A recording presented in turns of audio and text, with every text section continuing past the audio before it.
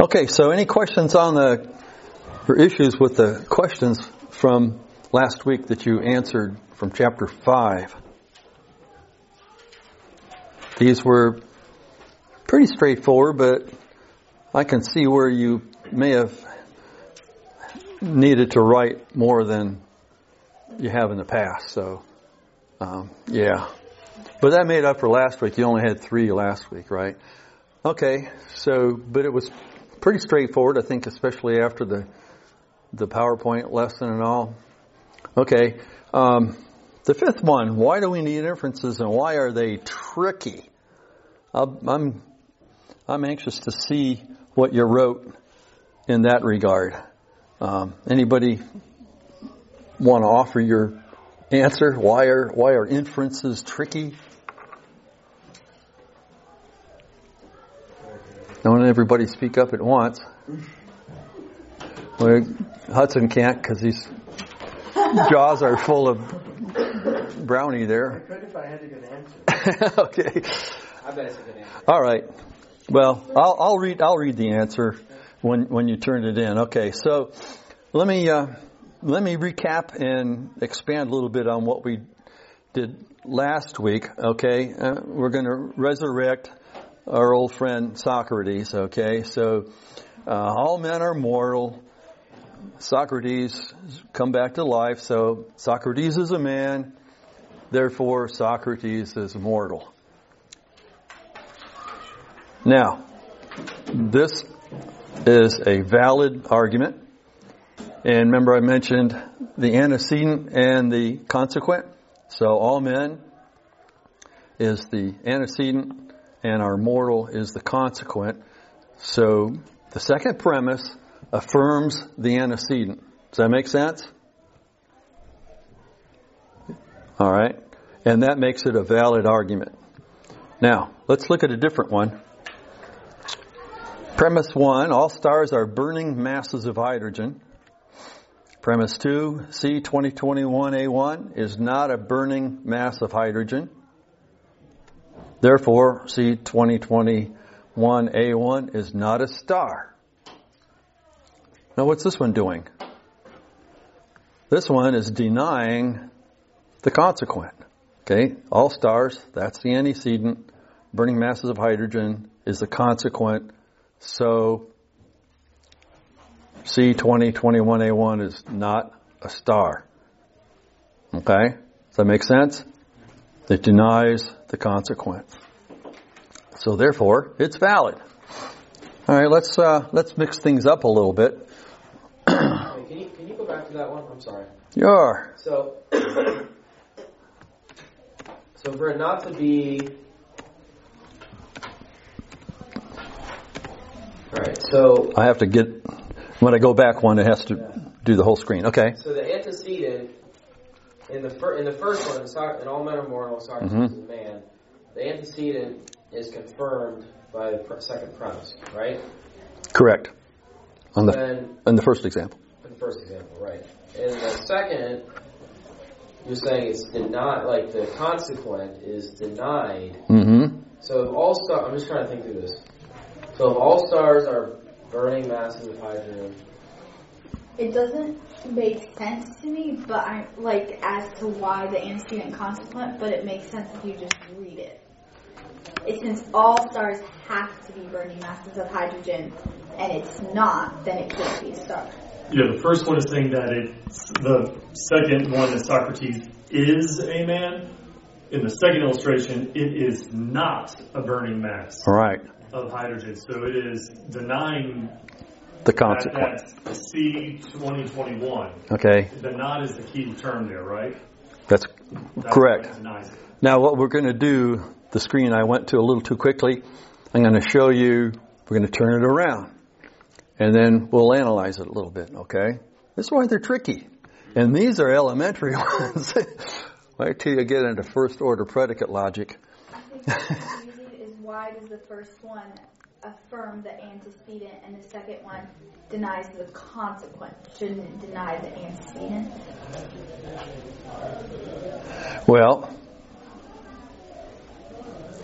in other words, you would say C1 is not a star. And then what would you put for a conclusion? It's not a burning mass of hydrogen. Would that be valid? I think so. Yeah. It would be the same as the first one, right? Okay. Let's move on here. Okay. Let's go. We did this one once before, but I'm reviewing it again. Okay, so now we're going to change things around. Premise 1, all men are mortal. That hasn't changed. That's true. Socrates is mortal. Okay, we'll take that as true. And the conclusion, therefore, Socrates is a man. Okay, so what did this one do? It affirmed the consequence, Yeah. not the condition or the antecedent. That's right. Okay, so it's not valid. And why isn't it valid? Just think about this. Can you conclude that Socrates is a man because of the two premises? No. It could be a man, but it could be a dog. It could be any living thing, right? Okay, so the argument is invalid. Okay, let's go back to our burning mass of hydrogen here. Okay, same premise 1, but then we say premise 2, C2021 is not a star. So, do we therefore conclude that C2021 is not a burning mass of hydrogen? No, that's not. Okay, it becomes clear, right? Because it could be a burning mass of hydrogen, just not a star. It could be, an industrial plant that's on fire. But it isn't. I think I put in your notes that actually C2021 is a comet. It was the Christmas comet of last year, in fact. Okay, and comets are not burning masses of hydrogen; they're dirty snowballs. To put it in the vernacular. Okay, does that make sense? This is why they're tricky, though, and you have to do some practice with some of these. Now, what's important about this that I really think you want to know, and that's if an argument is shown to be invalid, the conclusion is not necessarily false. Don't make that mistake. Okay? Because all that's been demonstrated with it is that it's just simply a bad argument. So maybe somebody will realize, I made a bad argument, and they'll straighten it out and arrange it properly, or they'll give it the right, groundedness that it needs. But if that's all we have, then is a bad argument, then we can't take it either way, that it's true or false. And we just have to wait until, to see if there's a valid argument that comes one way or the other, that either affirms it or denies the conclusion. Okay? So, that's important. Alright, so the chapter that's coming up now is on perception. And this one is really interesting. So it's interesting, one thing are we in chapter 6 or chapter 9? Just a coincidence, folks, just a coincidence. All right, so what do we perceive? Well, there are two general types of perception.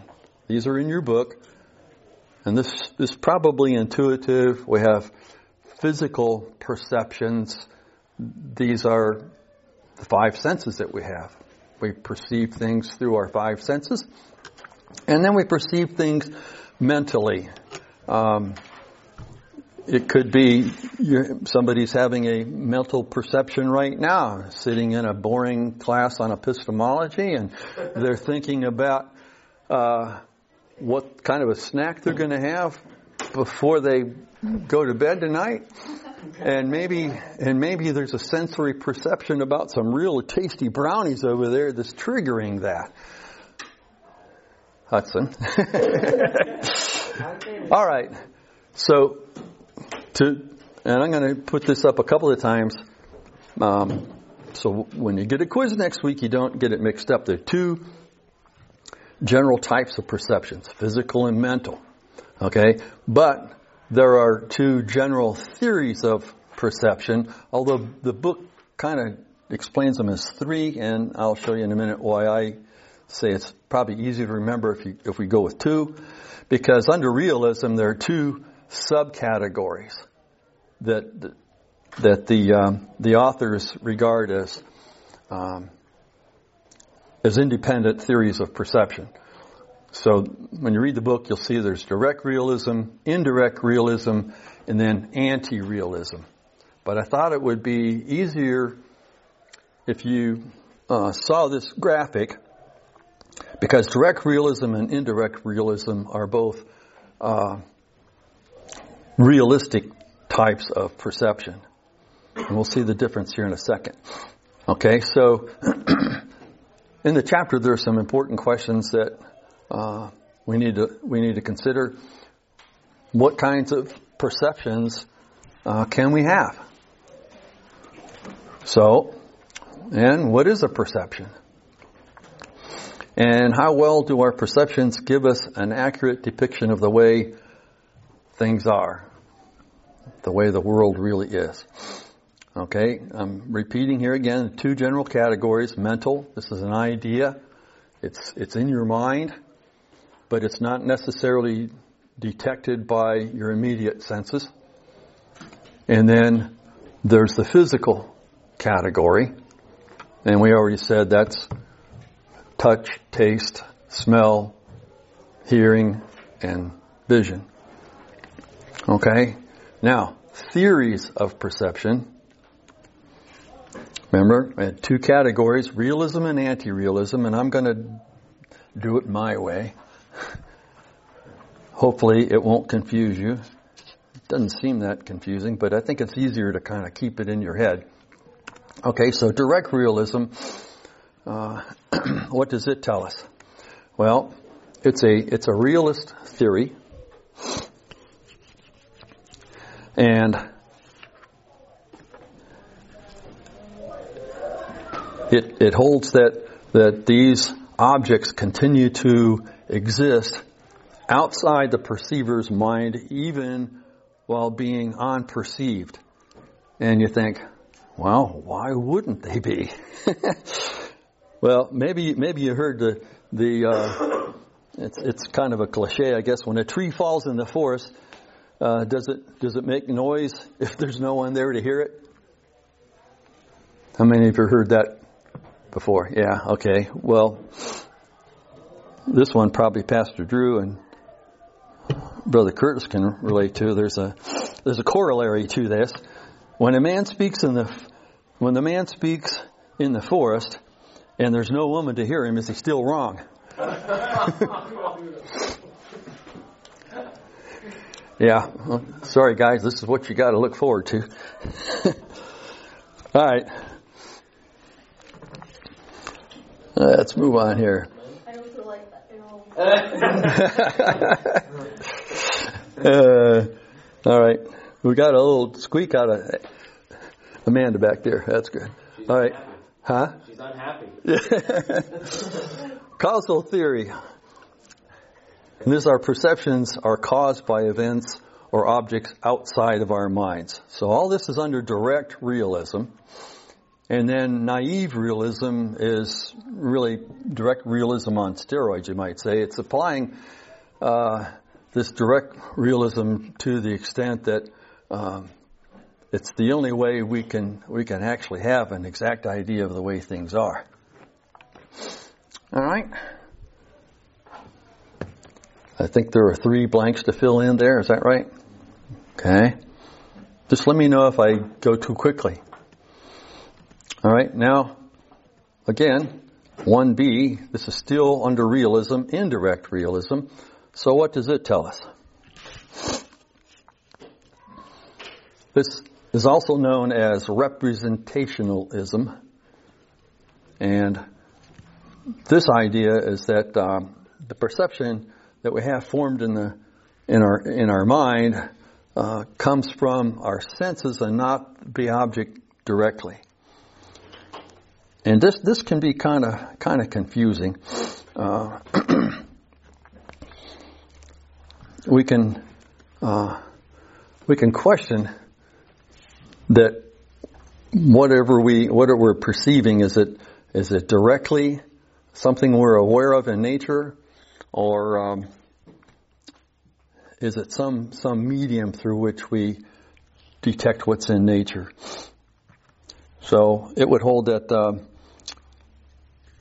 we're not directly aware of an object itself. It's got to go through this mental process. And there's a chart that's given in your book, and I couldn't copy and paste it and make it very clear on the screen, so I kind of recreated it. So we have objects or events in a real world, and there's energy, the authors call it, and that would be through, I guess, the photons strike the retina of your eye, heat sensing through your touch, and sound waves entering your ear, other things, taste buds, smell, all that. Okay, come to the sense organs in your body, and from there, it sends signals to the brain. Well, this is all seems true and scientific. And then the signals in the brain result in a brain event, in some cases a blank out. So there's a transformation in this indirect realism from the physical to the mental. Now that just made sense to me when I read it, but the authors take some exception to this, as we'll see a little further on. So this is what is known as the perceptual experience. There's a mechanical input and then a non-mechanical idea. This is on page 69 in your textbook, figure 6.1. Okay, I'm not going to put that on a quiz. It's kind of the way I always thought it worked. Wait, did you just say you're going to put that on the quiz? I'm not going to put it on the quiz, okay? I have you draw out the chart and put all the details on it. Yeah. Okay.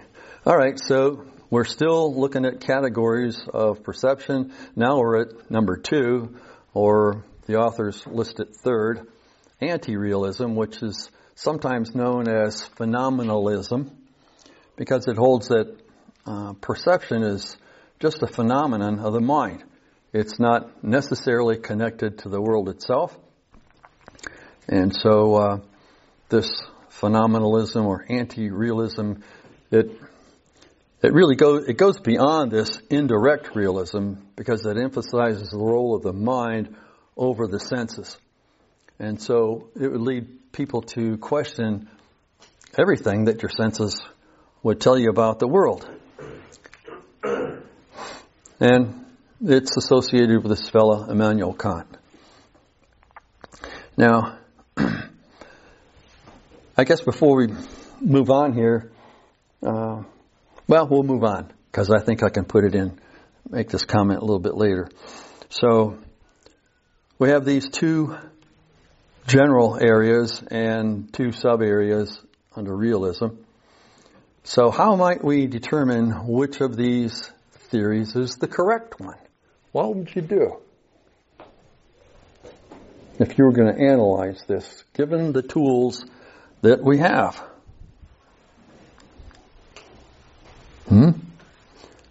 Well, we could, right, try and formulate a deductive syllogism or induction. What else could we do?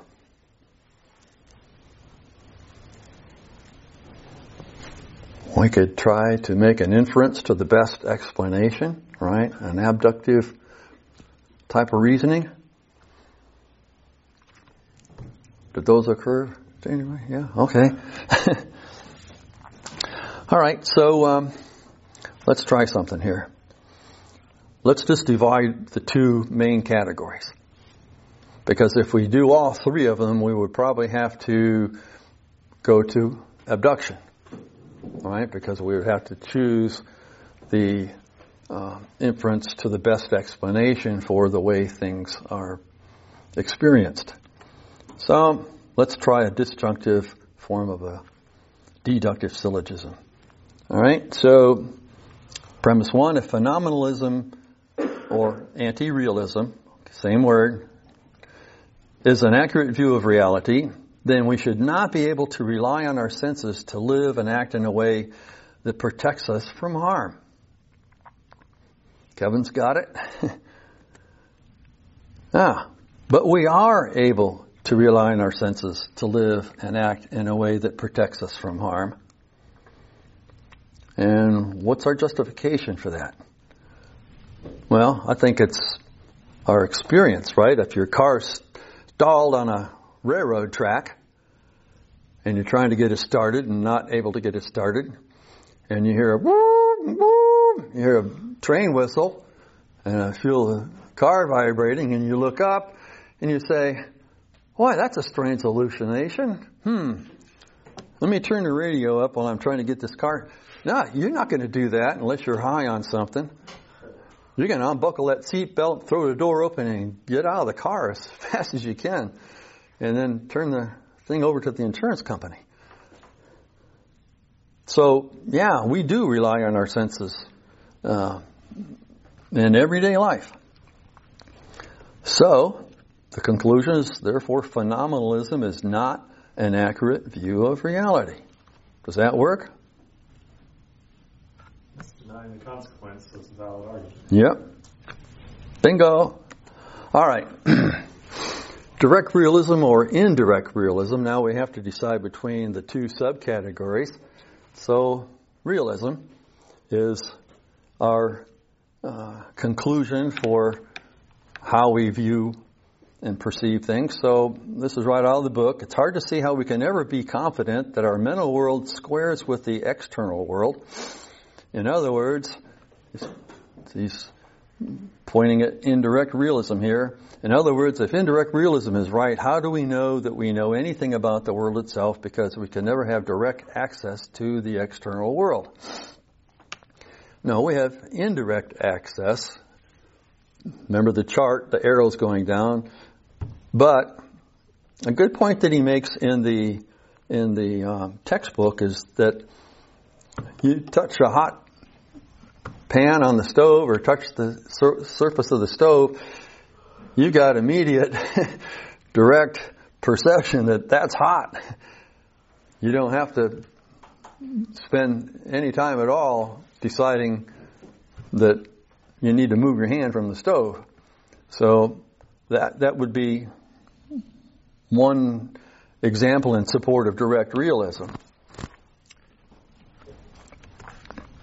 But he concludes, a little caveat here, in a wide variety of intellectual disciplines such as philosophy, theology, sociology, and science, much attention has been given to develop a methodology that will allow for genuine knowledge of the external world, while also noting the potential for perceptual and cognitive error.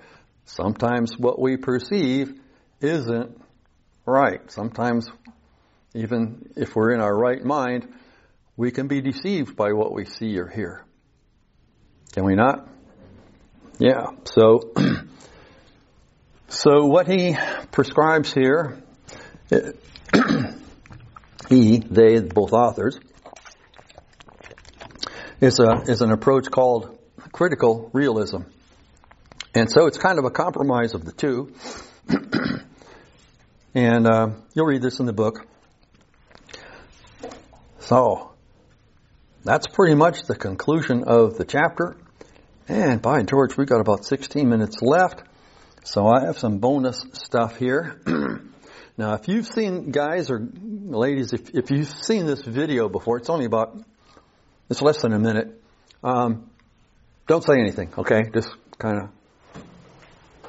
Just watch. If you've seen it before. Have you seen it before? No. Okay. All right. So this is in a shooting range, and pay attention to the range officer's facial expressions as this fella goes up to practice his marksmanship. Let's see. Nope. Let me go back one. There we go.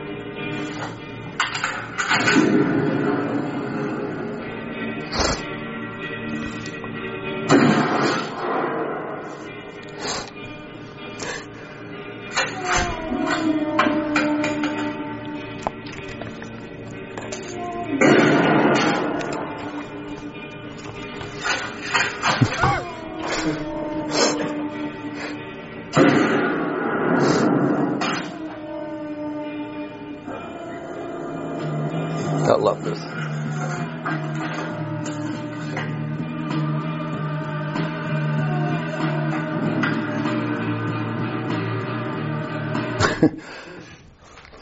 Is that cool?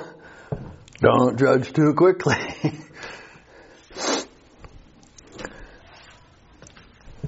How many of you seen that before? Nobody. Wow. I showed this to Trail Life boys a couple of years ago. All right, so does this video remind you of a particular scripture verse? Can you think of a particular scripture verse, Pastor Drew? I don't remember the reference in Proverbs, but he that answers a matter before he hears it is folly and shame to him. Amen. Give the man an extra point. Give him an extra brownie. Pass him the brownies. In Trail Life, we have this little, we started with Jolly Ranchers, this little thing I made with a spoon and a catapult kind of thing. So now we're launching Reese's Pieces out to the kids. So, spoing. All right, so we launch a brownie or cupcake or something. All right, so that's it. Very, very good. Yeah, right on. Anybody think of anything else? I thought somebody might say, quoting the Lord, judge not lest you be judged or something like that, right? Okay. Yeah. All right, so I thought I put in some allusions. This fella, I'm not an art historian or anything like that, but this fella, Salvador Dali, a Spanish artist, he was into surrealism, and he did a couple of interesting paintings. What do you see? What's the first thing you see? Grandma and Grandpa looking creepily at each other. Mariachi. Yeah. Yep. Yeah. There's two. Oh. Diamonds are the hats. Yeah, and there's a chalice in between them, right? Yeah. Pretty ingenious. Okay, let's look at another one of this. This guy was really weird. Instead of a dog, you know what he had for a pet on a leash? An anteater. An anteater. He'd walk around with an anteater on a leash. All right, let's check out another one here. What do you see here? A guy with no body. You know, lizard? Yeah. Whoa, that was weird. Yeah. Something else. Yeah. What's laying down there? Dog. The dog. But if you see the large head of an old man, bald guy like me, you might see just a hand or something there, right? But then you see a fellow with a sombrero and something over his shoulder, a sack or something. And then you see a lady with like a sash across her skirt there, and holding something, a baby maybe, I don't know. I know, like the lady, like right there. Yeah. I see the lady in a sombrero. Yeah. So that's right. Now here's something else. They do this in photography, and these are not photoshopped. Okay, these are not. I'm going to show you a couple, but they're not photoshopped. But they're really puzzling. Okay, here's the first one. What's going on here?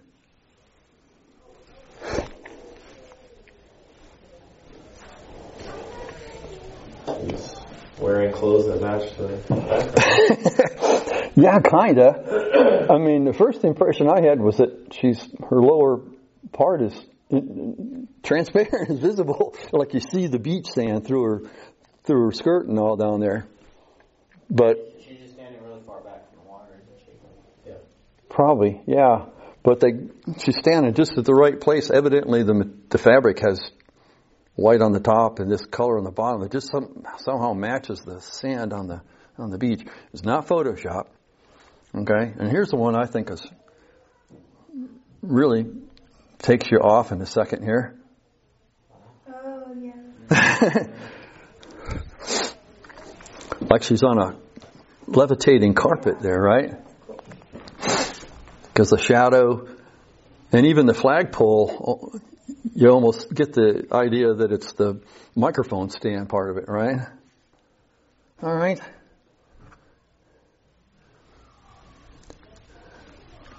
And this was a quote from the previous chapter, but we're going to read it a little bit different. One way that we can avoid making improper inferences is by taking note of the various ways that instead of inferences, we could maybe put perceptions in there too, right?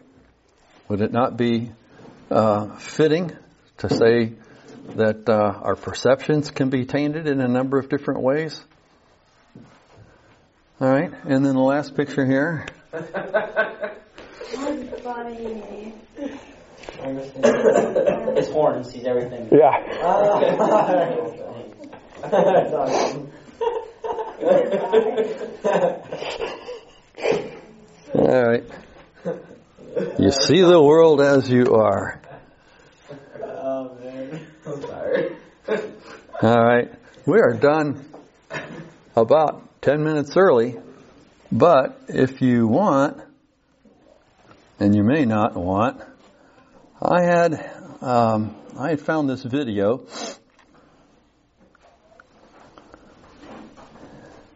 Let me turn off our rhinoceros guy there.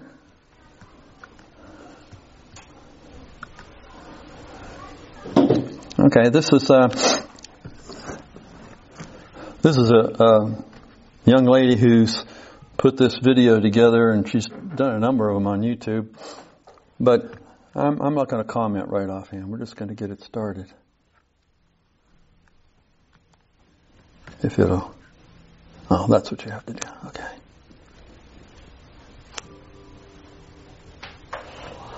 Yeah, okay. Hi everyone, Jade here. I've recently had an existential crisis that made me question my entire life and existence. Can you hear it? Since then, I've wanted to understand the nature of true reality and share my discoveries with you guys so we can find out together. So in this video, we're going to be taking a closer look at true reality. While I was thinking about the best place to start, it occurred to me, are humans even capable of understanding reality? Do we have the right tools? Do we see external reality as it truly is, or a fictional story our senses tell us? In the 18th century, the great German philosopher Immanuel Kant argued that we can never have access to the unfiltered thing in itself of objective reality. Plato compared our entire life experience to mere shadows on a crazy wall. Now, a lot of time has passed since Kant and Plato, and a lot of advancements have been made in science. We'll be exploring this question through the lens of modern science.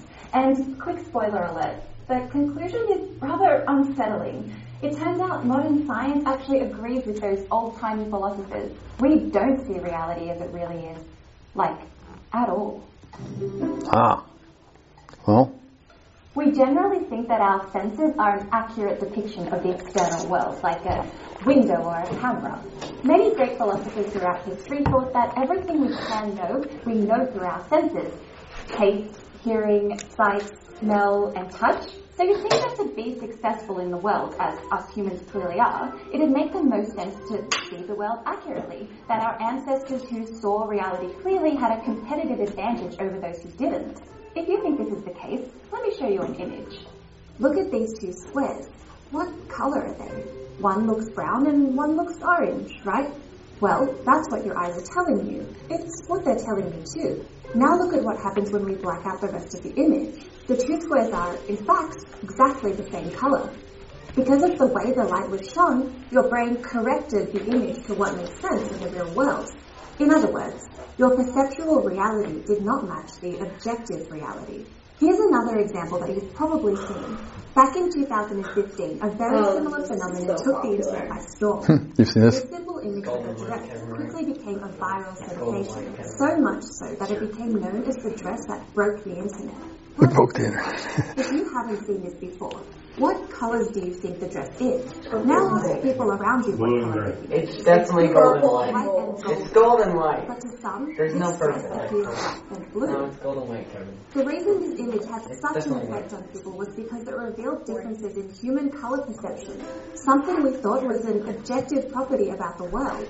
We're used to having conflicting opinions. I can see the girls would have seen this before. I never heard of it before. Our senses, like our opinions, are biased and depend on our internal makeup. A good example of this is colour blindness. But it's not just our vision that can deceive us, it's all of our senses. Listen to this audio clip.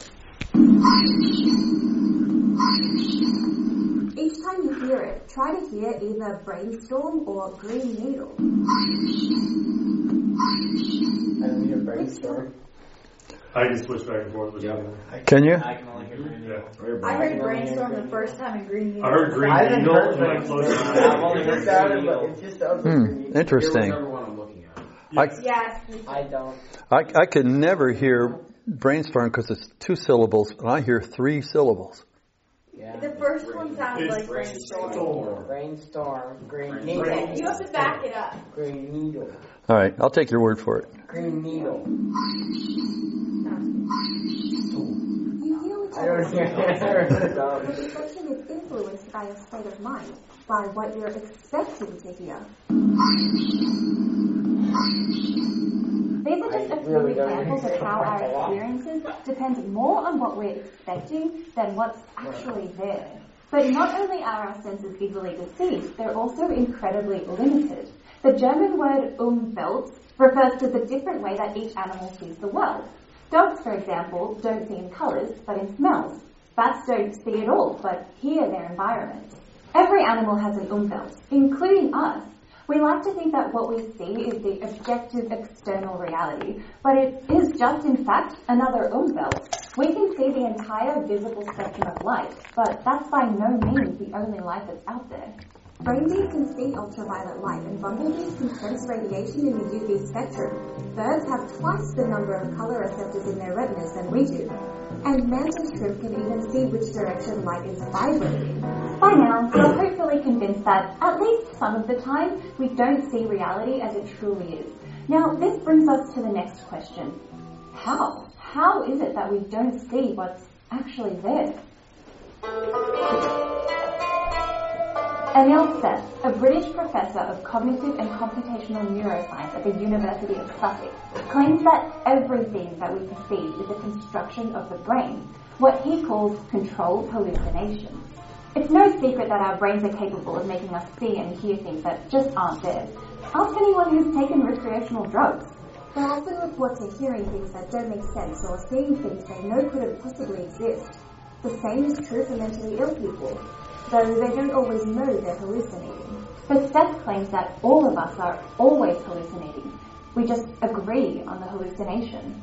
Instead of perception depending largely on signals coming into the brain from the outside world, it depends as much, if not more, on perceptual predictions flowing in the opposite direction.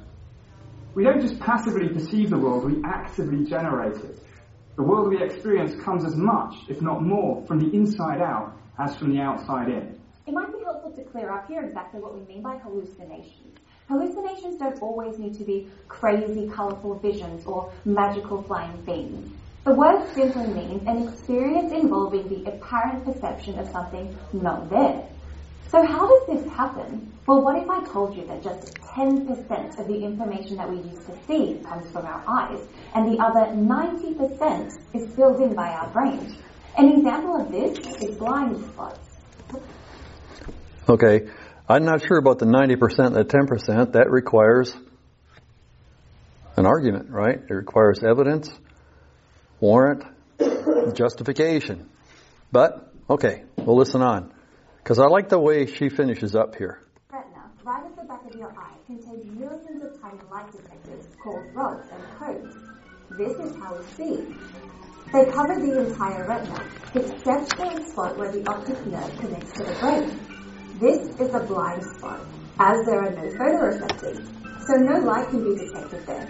Now your brain fills in these blind spots so you don't notice them. If you don't believe me, just look at this. Cover your right eye and look at the green dot. Slowly move your head towards the picture. Picture. You might have to be close up to the screen to make this work. I don't know. And your brain will fill in the space with white. Oh no. It doesn't look like any of Everything missing. white. Your brain has to fill in with something that isn't there. There. This is a slightly different example of a controlled hallucination, of your brain presenting you with something that isn't there.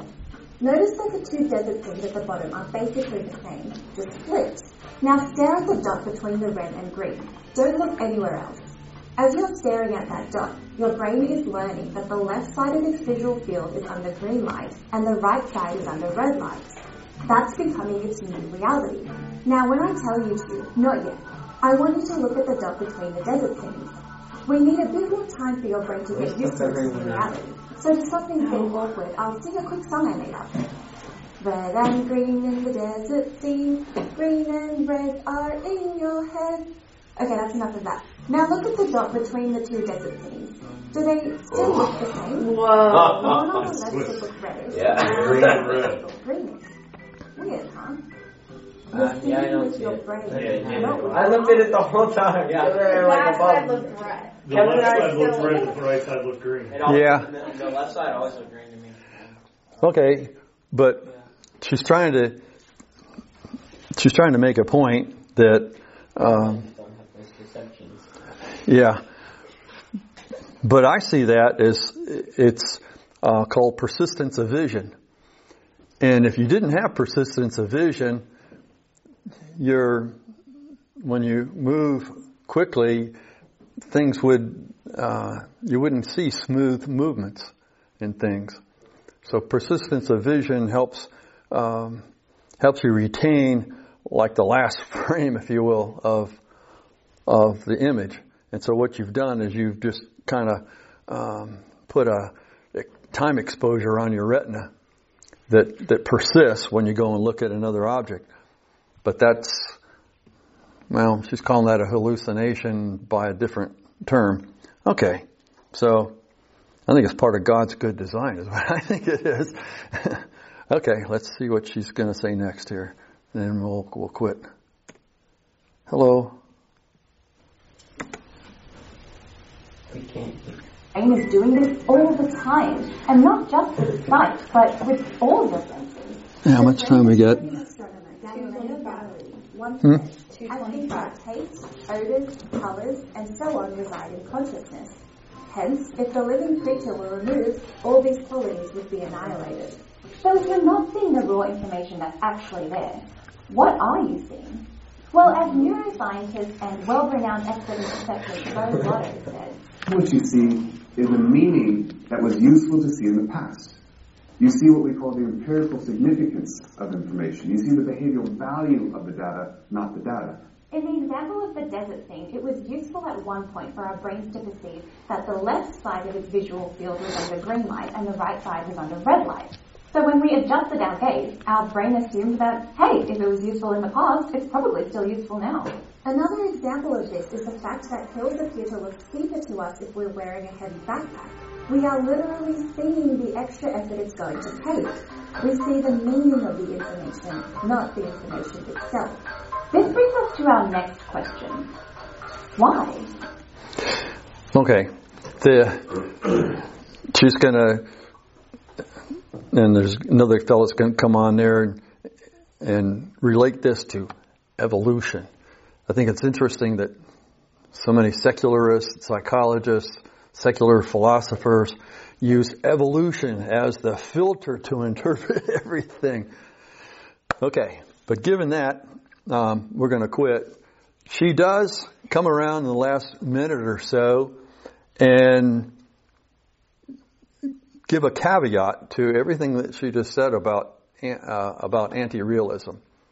So I think it was kind of clickbait, an argument against realism, because she does give in her final assessment, she does give a more reasonable view of perception. But she pulls some people out, like the guy at the TED Talk and this last fella, folks that are probably on the fringe, okay? And they're out there, and you'll probably meet them, and you're witnessing to somebody in the mall or whatever, okay? So you're aware of what's out there. But, when I saw the video and I watched it, I gave her a thumbs up because she put a lot of effort into it. Did a great job, I think, all the graphics and all. But she's a secularist, evidently, and doesn't know the whole truth yet. So, let's close in prayer, and we'll let you go. We'll run a couple minutes over, but I hope that was with your permission. Okay? We're always starting late, too. Mr. Curtis, would you close in prayer? Would you mind closing in prayer for us, sir? Sure, absolutely. Thank you.